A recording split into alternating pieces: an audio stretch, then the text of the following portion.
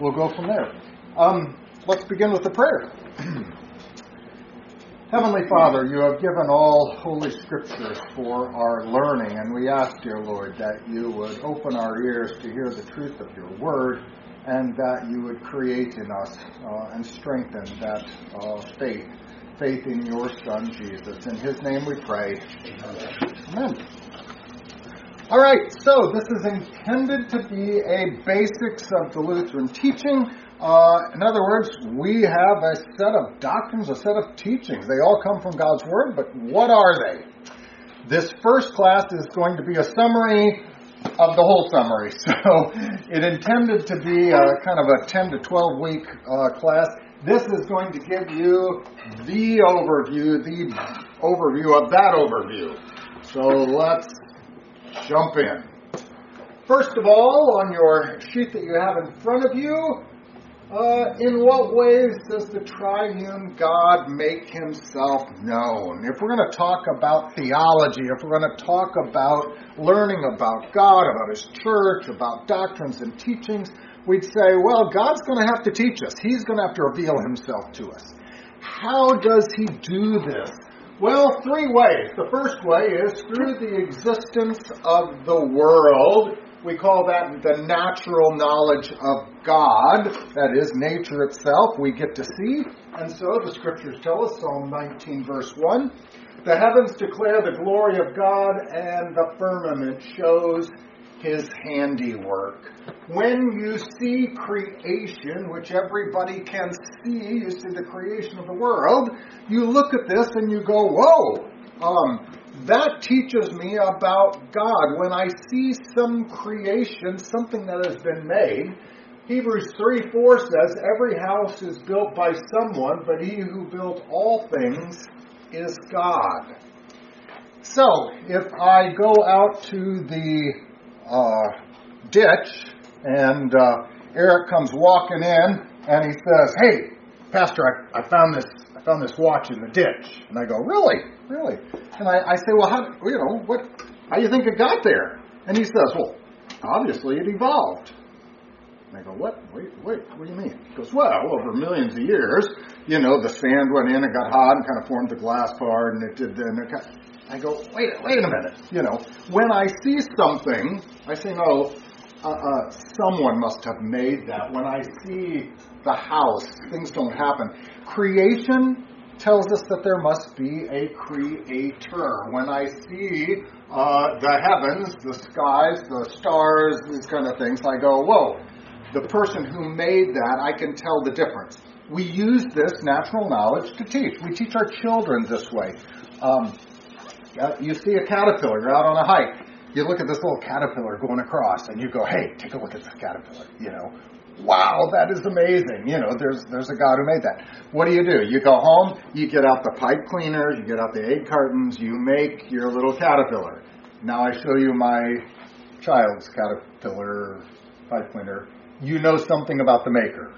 One is a lot better than the other one is. But we know every house has been made. Romans 1:19 tells us this, because what may be known of God is manifest in them, for God has shown it to them. Since the creation of the world, that would be God's invisible attributes, are clearly seen. They're being understood by the things that are made, even his eternal power and Godhead, so that they, referring to the unbelievers, are without excuse.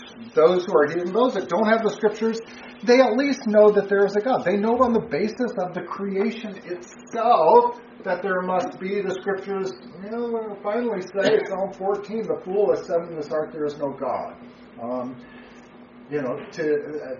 The position of atheism just doesn't accord even with natural knowledge. At some point, you've got to make up something to deal with creation because of what's revealed.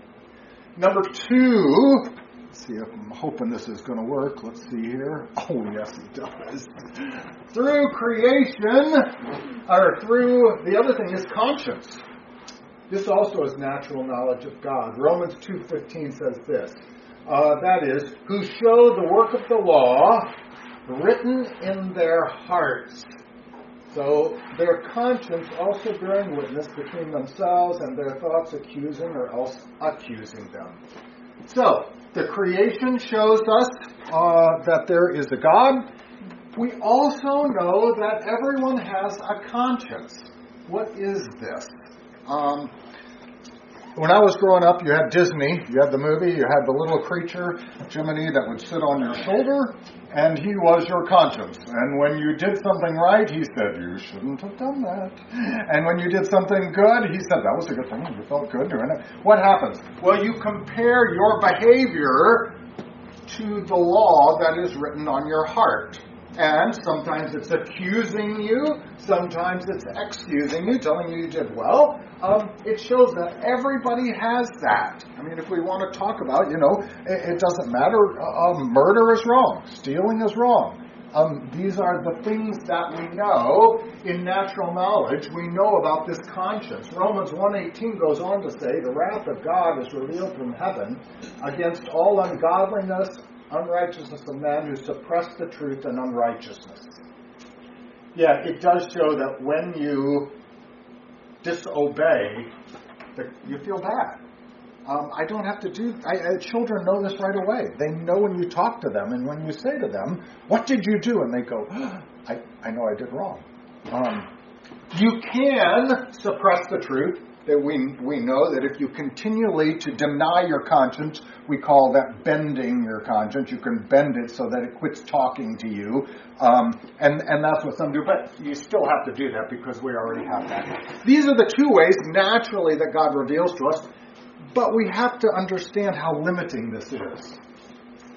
When we see creation, I don't know God's name.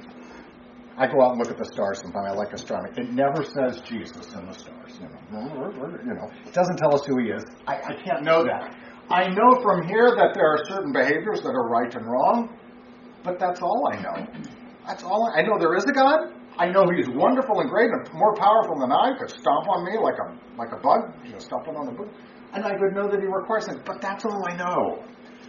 We're quite limited when it comes to those things. Next thing, 3. God reveals himself especially through the Holy Scriptures, and this is called revealed knowledge. And this is going to be in the realm of what we're going to take a look at in our study.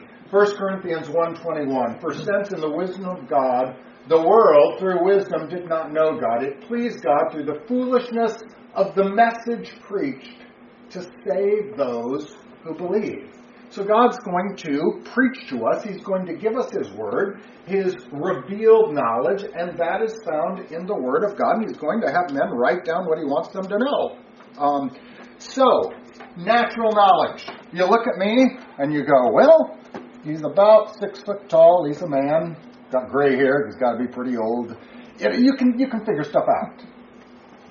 Revealed knowledge. I have to tell you that I like to go out and look at stars astronomy. I have to tell you I like to bike. I have to tell you I have 5 kids and 1 grandchild.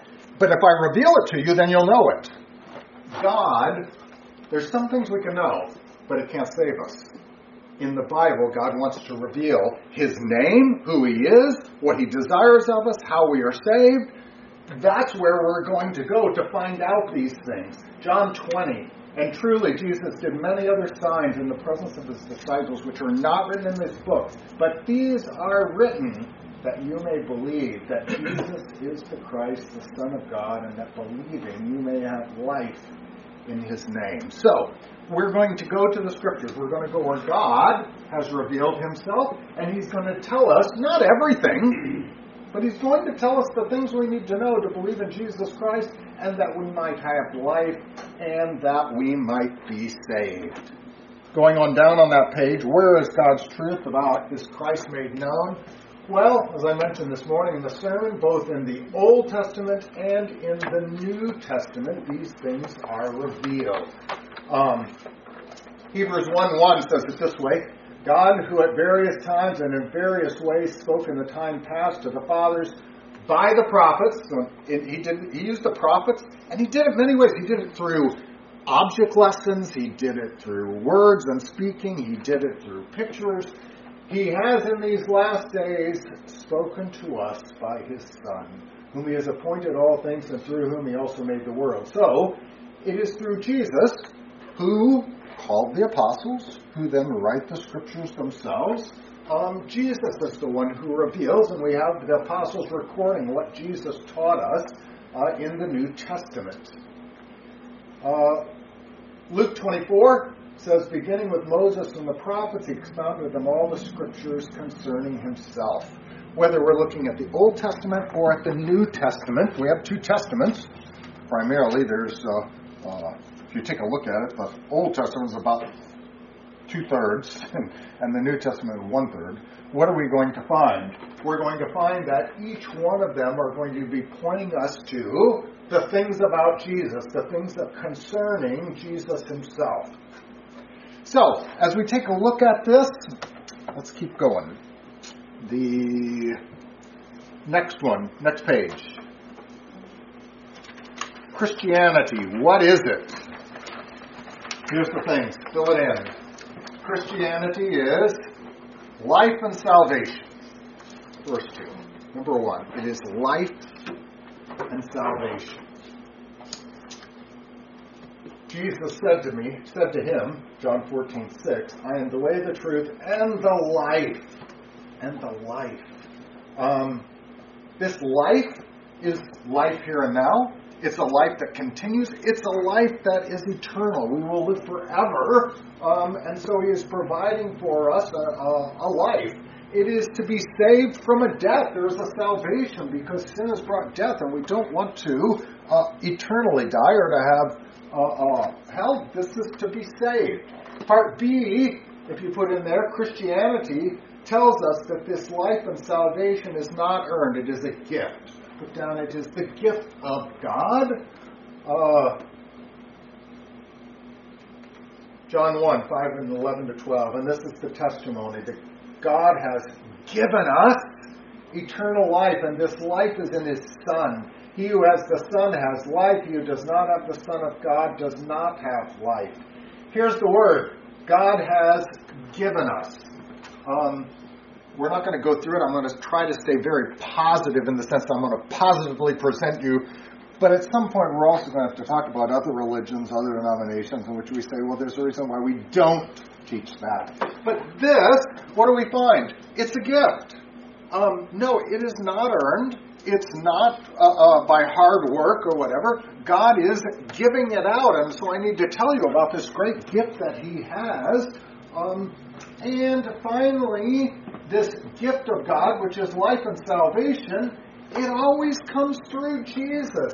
He who has the Son has life. He who does not have the Son. Or Acts 4:12 says, nor is there salvation in any other name, for there is no other name under heaven given among men by which we might be saved.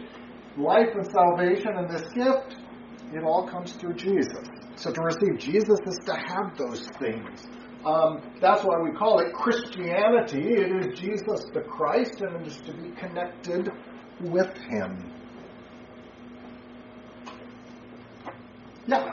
So it's simple to think about having salvation, but what is heaven? What is life then in that context? And that you have life and salvation through Christianity. What is the life part? What is the life? Number one.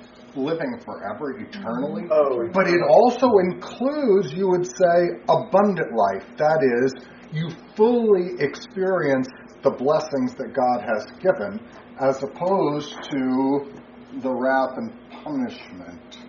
So at some point, Jesus also talks about, I came that they might have life and have it more abundantly. You might say, to put it maybe crudely, but to say, God created you this instrument in this world, and he says, hey, I got the instruction manual. I know the best way in which you can fully enjoy the life that I have provided for you. You start misusing, this instrument, and it's, you can use a hammer for certain, but if you're using it for the wrong thing, it's not going to be the best. You probably ought to use another instrument. So it includes eternal, but also abundant life. Next one. Going down the page 2. By what authority? You know, in the history of human religions, there exists a number of different attempts to provide what we would call grounding for religious beliefs. So you'd say, well, there's a lot of things in the world. What about this? Well, there are some that have tried to secure their assurance of salvation, or assurance of religion, that they got it right, by experience and emotion.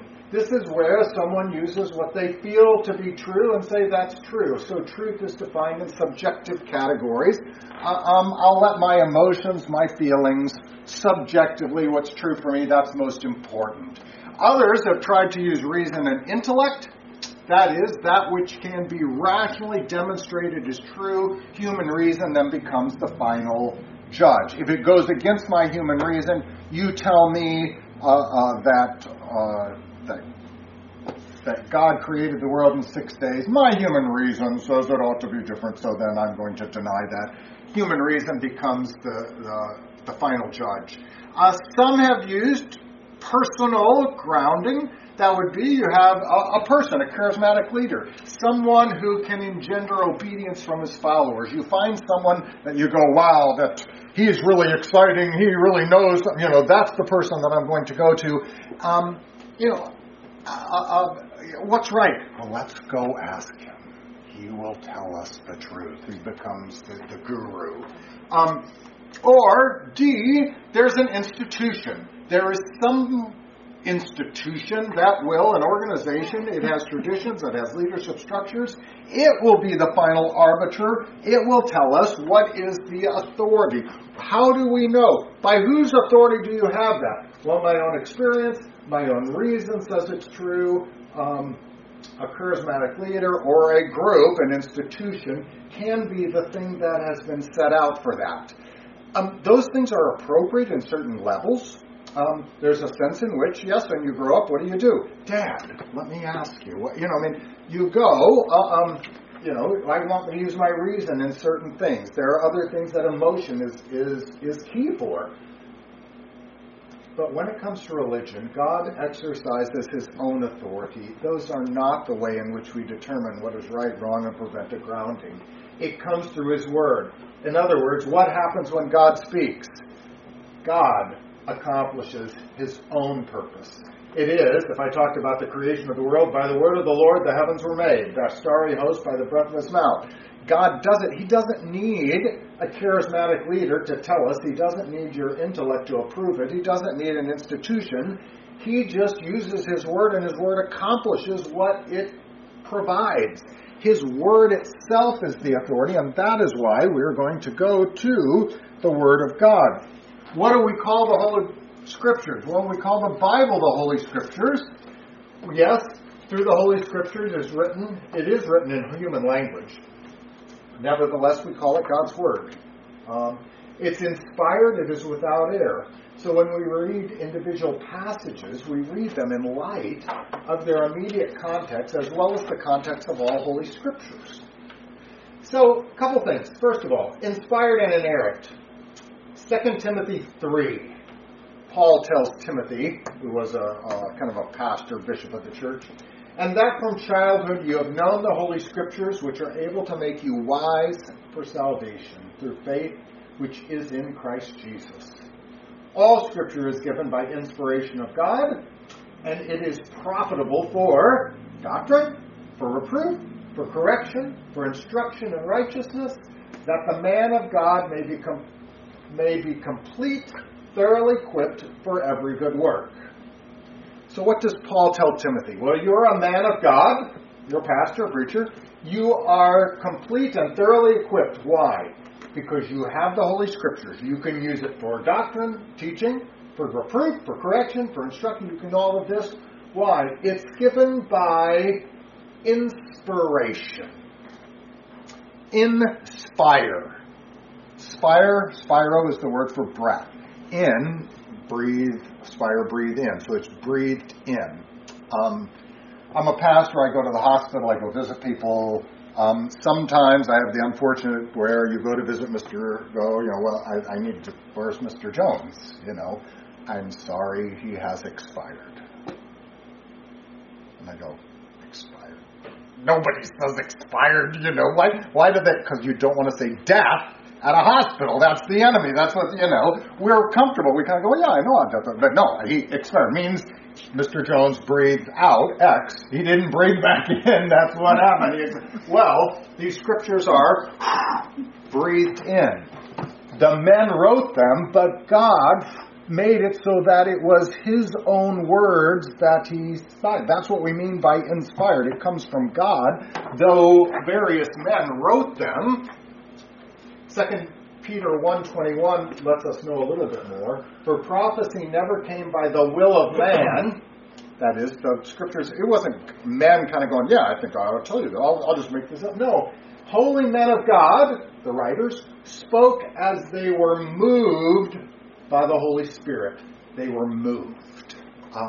Think of, and it's the same word, think of a ship that has a sail. And what happens is that God is moving. They were moved. God uses that, blows in it to make it go where He wants them to go. That's what He is doing. Though when they go there, it didn't come by their own. God moved them. So we say, yes, men wrote these. Of course it's Isaiah or Paul. And yes, it has their own particular style, but God made sure that when we get done, it's His word. John 10:35, the scripture cannot be broken. You can't break it apart. The story is told of Thomas Jefferson. He was a rationalist. Reason or intellect was his means of foundation for truth. So what he did was he took the scriptures, particularly the New Testament Gospels, and he went through and he would read. And if there was a part that didn't agree with his intellect, yes, it says Jesus walked on water. Well, my intellect says men can't walk on water. He cut that out and threw it away, and the other parts he pasted in a book, and that was his scriptures based upon the intellect. But the scripture says you can't break it apart. You can't take one and leave part of it. It all comes together because it all came from God. He is the one who is doing. So it is inerrant, it's without error, and it is inspired by Him. So we have a scripture that's inspired and inerrant. How are we going to read it? How do we read it properly? Well, once again, that's where these things come back in. So many have tried to say, well, what's the correct interpretation? Well, some have said, it can mean many things to many people. We don't really know. Others have said, well, my human reason to term is like Thomas Jefferson. There are others who have said, well, we'll find one particular person, charismatic leader. Some have actually said to me, well, that's what you guys do. You're Luther. He's your leader. You're just whatever he says. And I go, no, not so. He is one of our leaders. He wrote many good things, but just because he wrote it, there are some things he wrote that weren't right. And we deny those. We reject them. Institutional-wise, no, I don't believe it just because a Lutheran church or some church or some organization. How do we read it properly? Well, let's note, first of all, the scriptures are clear. They are clear words. They present exactly what man must know. The scriptures are not this dark, hard to understand, obscure writings. Who knows what it means and whatever. The scriptures say things like this. Psalm 119, your word is a lamp to my feet and a light for my path. It highlights things. It shows us the way to go. It's not that the scriptures are like we're in light and the scriptures like make everything dark and unclear. That would not be helpful at all. 2 Peter 1 says, and we have the word of the prophets made more certain. You would do well to pay attention to it as a light shining in a dark place. So yes, these scriptures are going to teach us. It's going to be easy because they're going to highlight and tell us these things. So let's go to those scriptures and let's see exactly what they say. What is the key to the correct interpretation of the Bible? Jesus is the heart, the center, and the purpose. Jesus in John 5 says this, you search the scriptures, for in them you think you have eternal life. He told his enemies, these scriptures are the ones which testify of me. Here's the diagram I like to use. If you have the creation of the world, the writing of the Old Testament, you have Jesus coming, and then the writing of the New Testament, all the way to the end of the world. that the scriptures of the Old and New Testament, as we talked about, they include, I think I already mentioned before, that the Old Testament was written by Moses and the prophets. There are 39 books. Moses wrote the first 5. The prophets wrote the next. We have the apostles who wrote the 27 books that are found in our New Testament, 66 total. The Old Testament prophets all were telling us about the promise of a Savior. They were saying, get ready, Jesus is coming. Look forward to his coming. And they were pointing us to Jesus.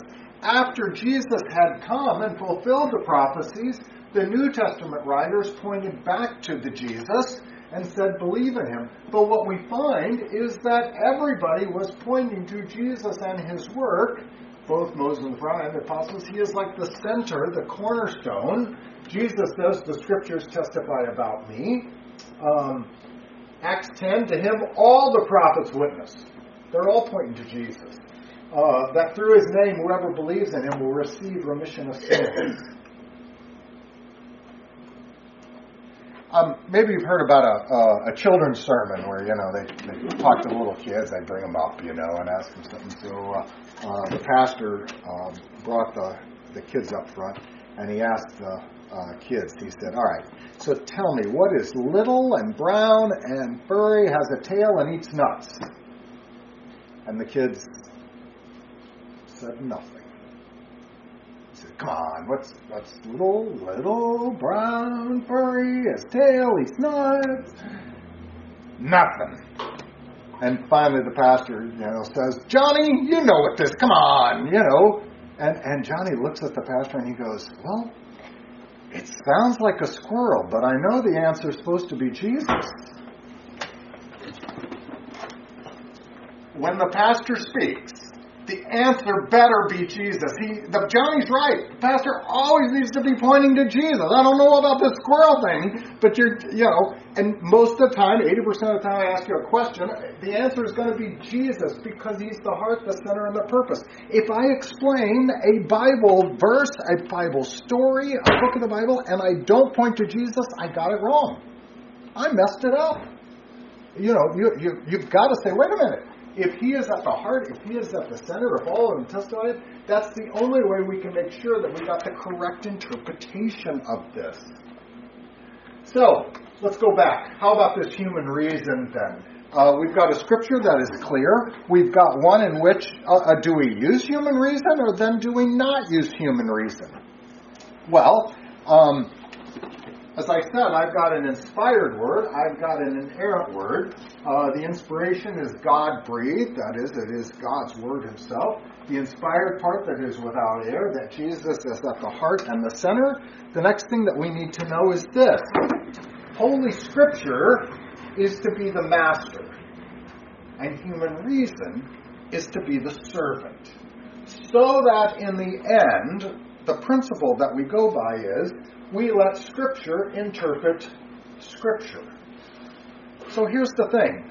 God's Word, he comes to us and writes it in human words, in human language. He uses grammar and logic. I've got to use my intellect as a servant to figure out this text. What's the subject? Jesus. What's the verb? Walked. Well, what does that mean, walk? Well, it's like this, And then what is the water? Well, it's like a lake. And then and I go through. That's the direct object, and I put it in its context. Is this a poetry? Well, no. This is a historical account of what Jesus did and where he went. And then it says he walked on water. I need to use my human reason to figure out the language, but I don't want to make my human reason the master, in which, like Thomas Jefferson, I go beyond and say, well, God must be right. I know what it says there, but it couldn't be that. Or try to change it in some way. One needs to serve the other. In the end, then, how do we know we have the truth from God's Word? Because I let God explain God. If Mark says something, you say, well, what does he mean? Let's go ask Mark. He'll tell us what he means. And that's what we do with the Scriptures. We go to the easier passages to explain the harder Romans 3:4 says, "Certainly not. Indeed, let God be true and let every man be a liar. As it is written, that you may be justified in your words and may overcome when you are judged." We don't judge God as being false. If we don't understand it, it must be our fault. Let God be true in what he has presented to us. 2 Corinthians 10 says, "Casting down arguments and every high thing that exalts itself against the knowledge of God, bringing every thought into captivity to the obedience of Christ." No, I don't want to let my philosophy overcome my theology, what God has taught us. We find that that's what God's people have always done. Acts 17:11 doesn't say that they went to the church to tell them what to believe. It doesn't say, "I went to a charismatic leader." No, Paul came and talked to them, and what does it say? The Bereans, who listened to Paul, were more fair-minded than those in Thessalonica, in that they received the word with all readiness, and they searched the Scriptures daily to find out whether these things were so. So, if I teach you something, you have to go back to the Scriptures to make sure if they are correct. Let God see if that's exactly. God will tell you if what I'm saying is true, and that is where we go. Where does the pastor fit into Scripture, interpreting Scripture? Perfect. Next paragraph. Holy Christian Church and the office of the Holy Ministry. So, this message that God has given is not a disembodied message. It isn't that God said, "Well, here's a word, I have no idea what you're going to do or how you're going to do it." And he said, no, I'm going to set this up. I'm going to set up a church. I'm going to call my church. I'm going to put a man. We're going to call him to be the preacher of that word so that the word goes out. That's the way I want to set this up. Matthew 28:19 and 20. After Jesus is risen from the dead, and as he's setting up a church and going away, he says, "Go therefore and make disciples of who? Of all nations. No one is excluded. How do you make disciples? 2 ING words. Baptizing them in the name of the Father, Son, and Holy Spirit. Teaching them to observe everything I have commanded you." And so the way we make disciples is by baptizing and teaching. And Jesus says, "Lo, I am with you always, even to the end of the age." Jesus says, wherever the church is baptizing and teaching, and his apostles, pastors, and those who are doing it, I'm with you. You can be guaranteed that Jesus is there where baptizing and teaching is going on according to my word. And he goes further. He doesn't say this is just an option. He goes on to say, as he sets up his church, if an unrepentant person refuses to hear them, those that are the pastors, tell it to the whole church. If he refuses to hear the church, let him be to you like a heathen or a tax collector. Matthew 10 lets us know that he intends, let us consider one another in order to stir up love and good works, not forsaking the assembling of ourselves together, that it would be congregationally gathering together to hear the word, as is the manner of some. Don't stop this. Don't forsake it. Exhort one another, and even more as the day approaches. So he wants it to be set up. He set it up for that purpose. But even there, where the pastor preaches, it needs to be judged by the word.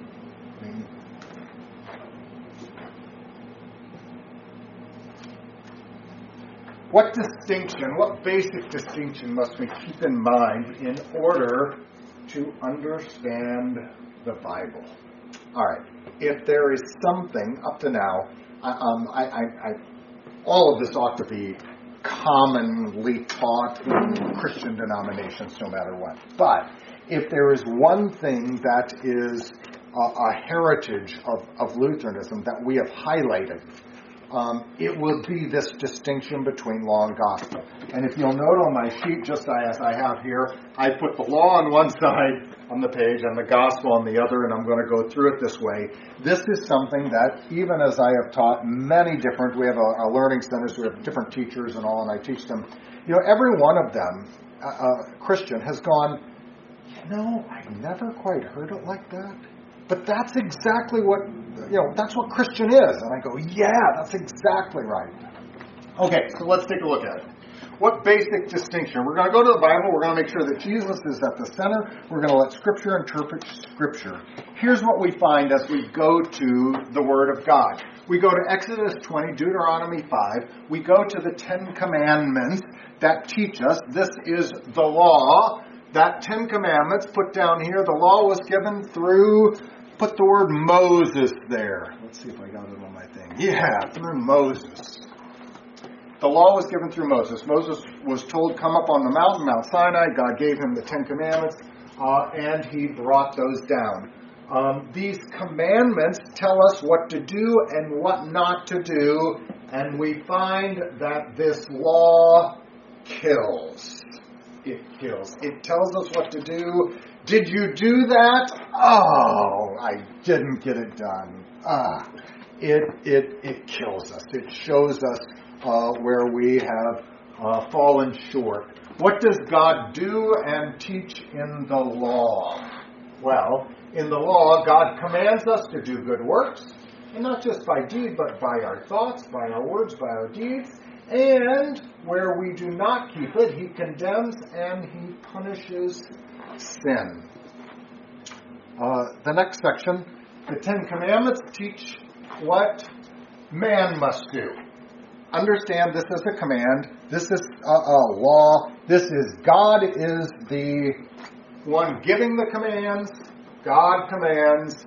Man must do it. Sometimes I'm teaching the children, and I get to the fifth commandment about you shall not murder. And one time, one little girl, she was a little bit worried. She told me, she said, "Well, my cat killed this mouse and broke the fifth commandment." And I said, well, this was for humans. Cats can't break the fifth commandment. Who commands it? God does. Who has to do it? We do. And He has given it to us. So the commandments come to us and they tell us again and again, you shall, or you shall not. You shall not. I like the acronym to help us to understand and to remember this. It is SOS. So if you put in these blanks, shows our sins. That's what happens. The law comes to us. It tells us what to do. But what we find is that we haven't done it. And we haven't kept it. And so when it teaches us these things, so I included one of the passages here, Romans 7:7-10. Paul was teaching and he says this, what shall we say then? Is the law sin? Is the law the problem? No. Certainly not. On the contrary, I would not have known sin except through the law. So I didn't really know I was a sinner. I didn't know what I was doing wrong, except the law showed me. Now, we do have the law written on the heart. I might have a general idea that I have failed to kind of keep up, but I didn't realize how bad this was until the law came. I would not have known covetousness unless the law had said, you shall not covet. So that's what happened. The law came to me. It was very good. I didn't know the situation.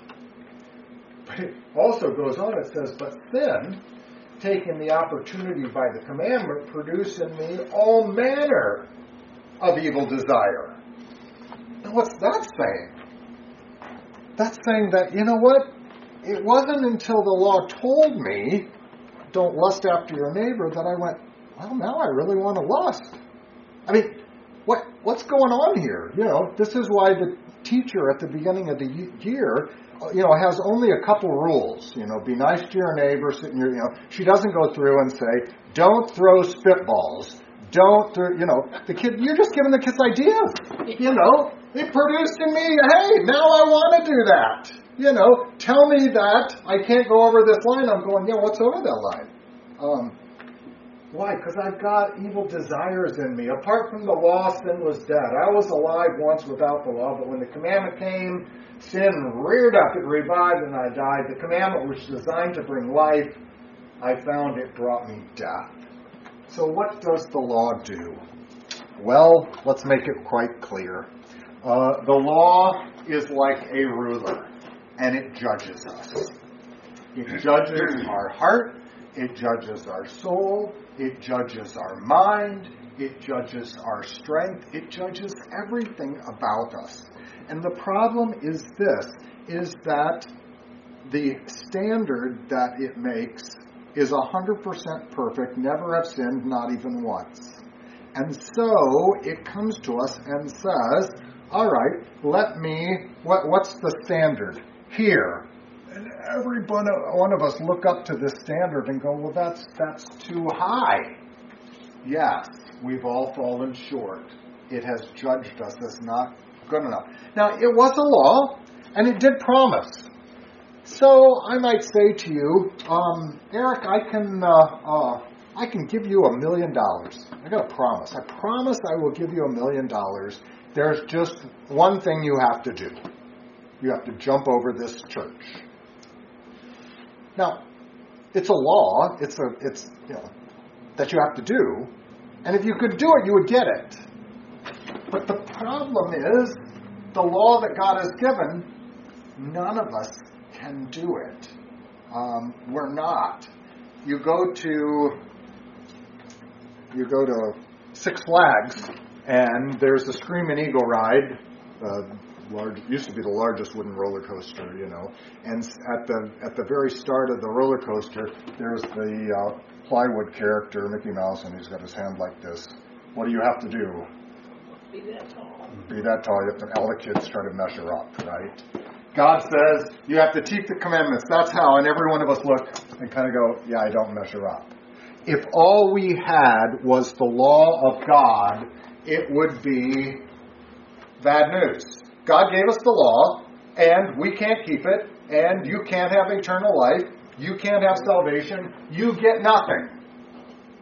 That's what the law teaches us, if that's all we have. Thankfully, God's Word teaches us another doctrine. There are two doctrines found in the Holy Scriptures. The second doctrine is the gospel. The gospel was given through, put the word Jesus. The gospel gives life. This gospel is a different doctrine from the law. The law is when I say to you, Eric, go get me a glass of water. I'm commanding, you have to do it. It's something you have to do. The gospel is not that. The gospel is God giving us, offering us a free gift. It's radically different. You can say, well, is this law or is this gospel? The gospel, what does it do? The gospel is good news. It's about our salvation in Jesus Christ. In the gospel, God is giving out things. He's giving out forgiveness, faith, life, the power to please Him with good works. In this, we have a different thing. We have, like John 3:16 says, for God so loved the world that He gave His only begotten Son, that whoever believes in Him should not perish, but have eternal life. Okay, so let's go through it.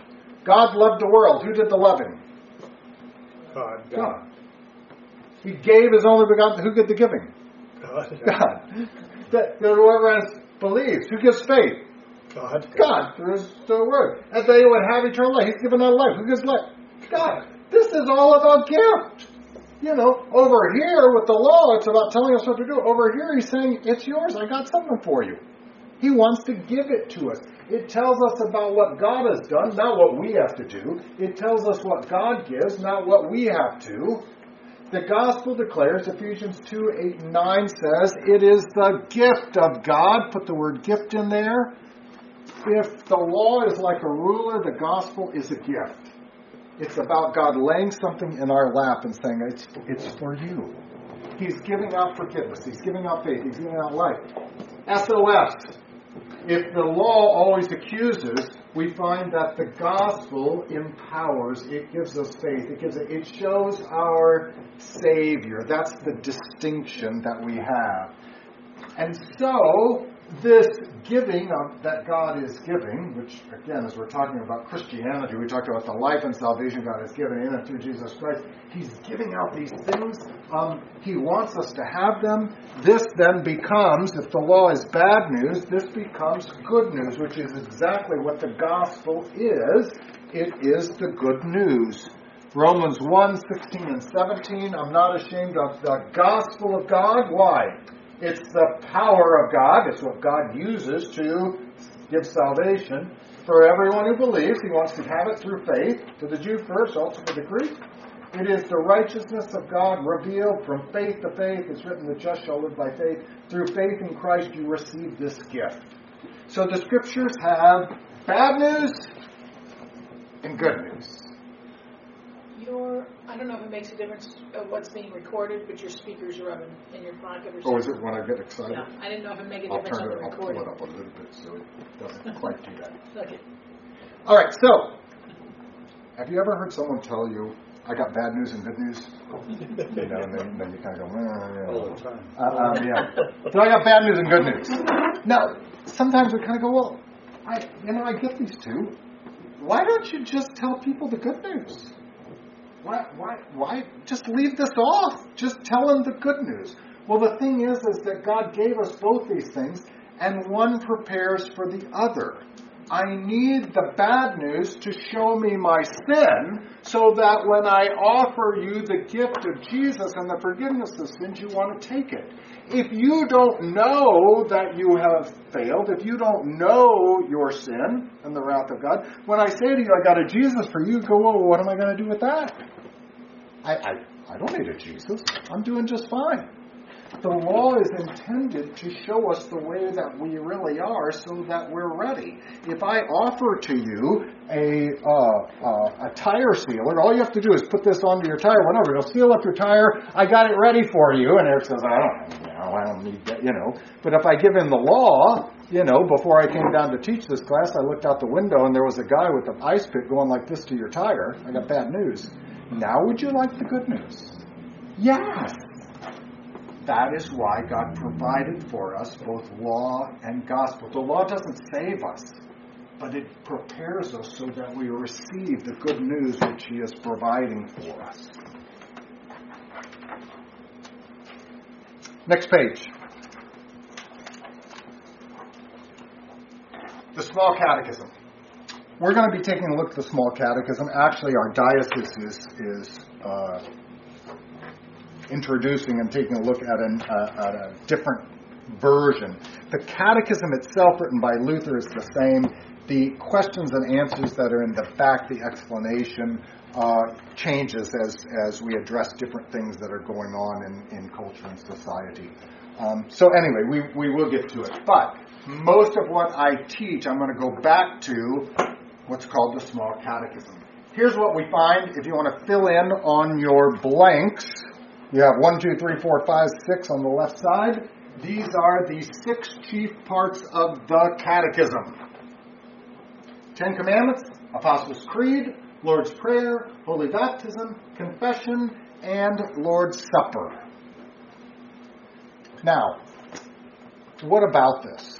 The Small Catechism, I would say, is like a guide or a map to prepare us for the Bible, which is the real thing and which is the journey. If you say to me, I am going, Pastor, I'm going to go on spring break, I'm going to go down to Disney World, and can you help me out? And I say, yeah, no problem. Drive south and a little east. It'll work, but it won't be very efficient, right? But if I give you a map and I show you, here's the way you go. I want you to go through Nashville. Oh, make sure you stop at Stone Mountain, and I tell you about some things, and there's a really good restaurant, and I kind of go, it will be more efficient, and you won't miss the most important things, right? That's what the Catechism is. It is designed as a map. It's going to give us these 6 chief parts, the main highlights, so that when we go to the Scriptures, we don't miss it. Now, if I give you the map to Disney World, you don't say to me, well, great, now I don't have to go. I got the map. I go, well, no, then that's designed to get you into. But this book is a big book, and it would be helpful if you had a map. Here is the map that we have. What does Luther start with? He starts off with the 10 Commandments. Is that law or gospel? This is the only question. Actually, this is one of 2 questions. Law or gospel? Law. Law. It is, if the Ten Commandments are law, guess what the Apostles' Creed is? It is gospel. The law tells us what to do. Now, the Apostles' Creed is actually not found in the Scriptures themselves. It's a compilation of what the Scriptures teach concerning the Father and the Son, the Holy Spirit, and it tells us, and we can find all the parts in there, but it's not actually written like at John chapter 3 or anything like that. The law tells us what to do. The Apostles' Creed tells us who God is and what He has done and the good news that He is giving to us. That is a summary of, well, the way that God speaks to us. It's a summary of the Scriptures. The Scriptures is made up of law and gospel. It's made up of commandments and good news, or the creed. It is God speaking to us. Next part is the Lord's Prayer. If God speaks to us in His Word, we speak back to Him in prayer. That's what the Lord's Prayer is. The disciples asked Jesus, teach us to pray. He gave them this prayer. In one place He says, say these words. In another He says, pray like this. It's both a guide for us to pray, and it is also a prayer that we use. God wants to know. Nobody likes the smart aleck teenager that you talk to them about something, and they sit there and don't talk back. I'm not going to talk to the old man, No, God says, all right, let me tell you about this. Let me tell you about who I am. Let me show you your sin. What do you have to say about this? He wants to hear us confess. He wants to hear us say, oh, thank you for the forgiveness of sins. He wants us to speak back to Him, so it becomes a conversation. He speaks to us in His Word. We speak back to Him in prayer. That's the way that it works. The next one is called Holy Baptism. God has set up a way in which we enter into His family, the church, just as you enter into your family at home through a birth. We have a new birth, being born again through holy baptism. When you were born at the hospital, your parents gave you a name. I gave my kids the name Henson, because that's the family name. When you're baptized into Christ, you get the family name. You are called a Christian or a Christian, because in baptism you become born again. This is the way in which we enter into God's family. The next section is confession. I know people get the wrong idea and think that Christians are perfect and this is the way they are and they always do it. And we kind of go, no, actually, now that we're in God's family, we spend our entire life confessing our sins and receiving forgiveness.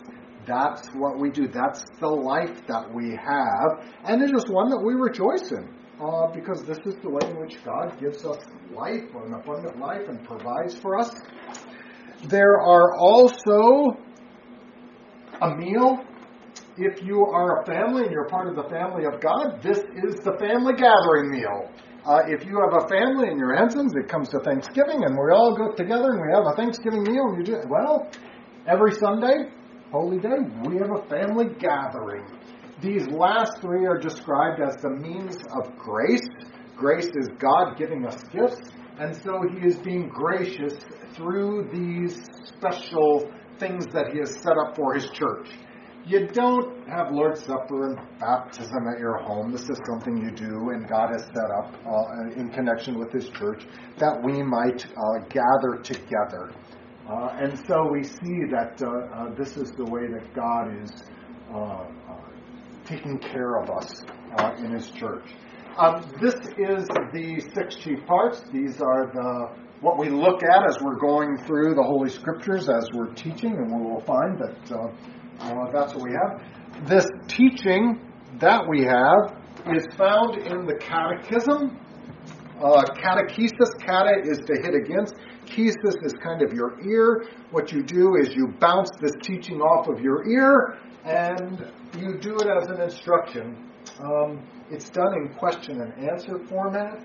It was written by Dr. Martin Luther, not that he is perfect or whatever, but he was someone that God did bless with some understanding and teaching, and corrected the church at the time that it needed it.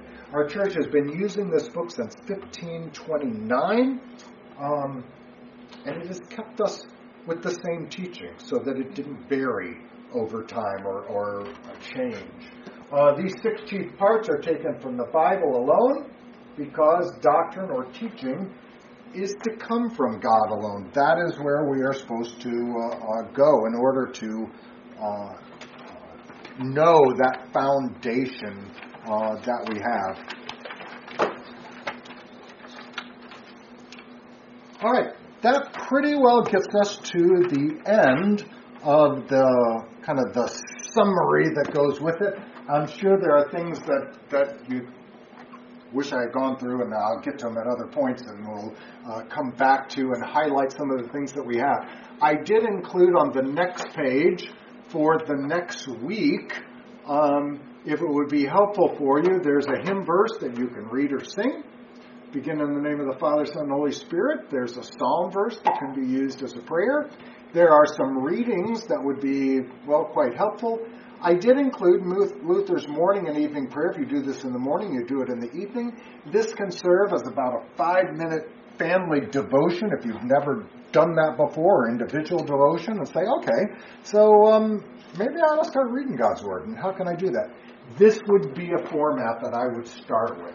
I will be explaining some of the tools that I provide for our congregation, our family daily prayers, Lutheran Herald, and some of these things as well, and teaching about those. But this is something that might be quite helpful. And then there also is a quote from the Large Catechism on the back that might be of interest as we move forward, talking about how God reveals who He is through the Creed. Any questions? I've hit about an hour, and that's what I wanted to get right on. I know, as I might mention before, I usually wait until people ask me about a class, and if I only have one, I'll do it kind of individually at the home. If I have 3 or 4 people, I'll do it in a class. This is the first one that I kind of pushed on it. No one actually said, let's do this, but I knew that I had several that possibly could come. I am putting it online. It is available to view, to see. It'll be there not only right as we're doing it, but it'll be available from here on out. And it is there along with PDFs of these, so that, again, I think there will be some, I know some that couldn't come, that are watching online, some that have said they're going to watch later. There may be others that wanted to watch one class first before they showed up. I am committed to doing 4 in a row, and so this is the first of 4 Sundays in a row. I've got some things going on, so we're going to wait. After that, we'll see. If you're still interested, let me know, and I'll continue classes. If not, I'll do some individually or however. But that's the way we're going to kind of start off with in teaching this. So, questions, comments? Well, just a comment. You know, it really struck me, you know, when you laid out law and gospel. You've done it in the past, but it didn't really strike me until just this afternoon. You know, it's really important to have an understanding of the Old Testament and the law. To me, it just means, you know, the New Testament means so much more. You know, and I was just looking at that, but it never really sunk into my brain like it just did. This is a really good summary. Growing up, my pastor growing up had a class. I don't know, not every year, but maybe every 3rd year. My mom attended every one. I think she's been through the beginner class 25 times or something like that. And it is something where she goes, you know, I need this review. I need to hear this, and there are things that I just didn't hear before.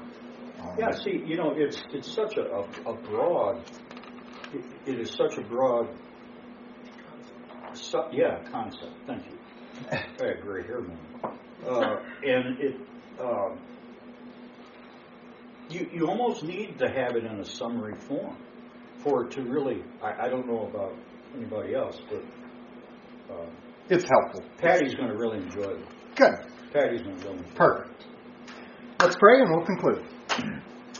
Heavenly Father, we ask that your blessing would be upon us as we have studied your word. We ask that you would continue to give us that comfort and of knowing our Savior and the forgiveness of our sins. We ask it all through Jesus Christ our Lord. Amen.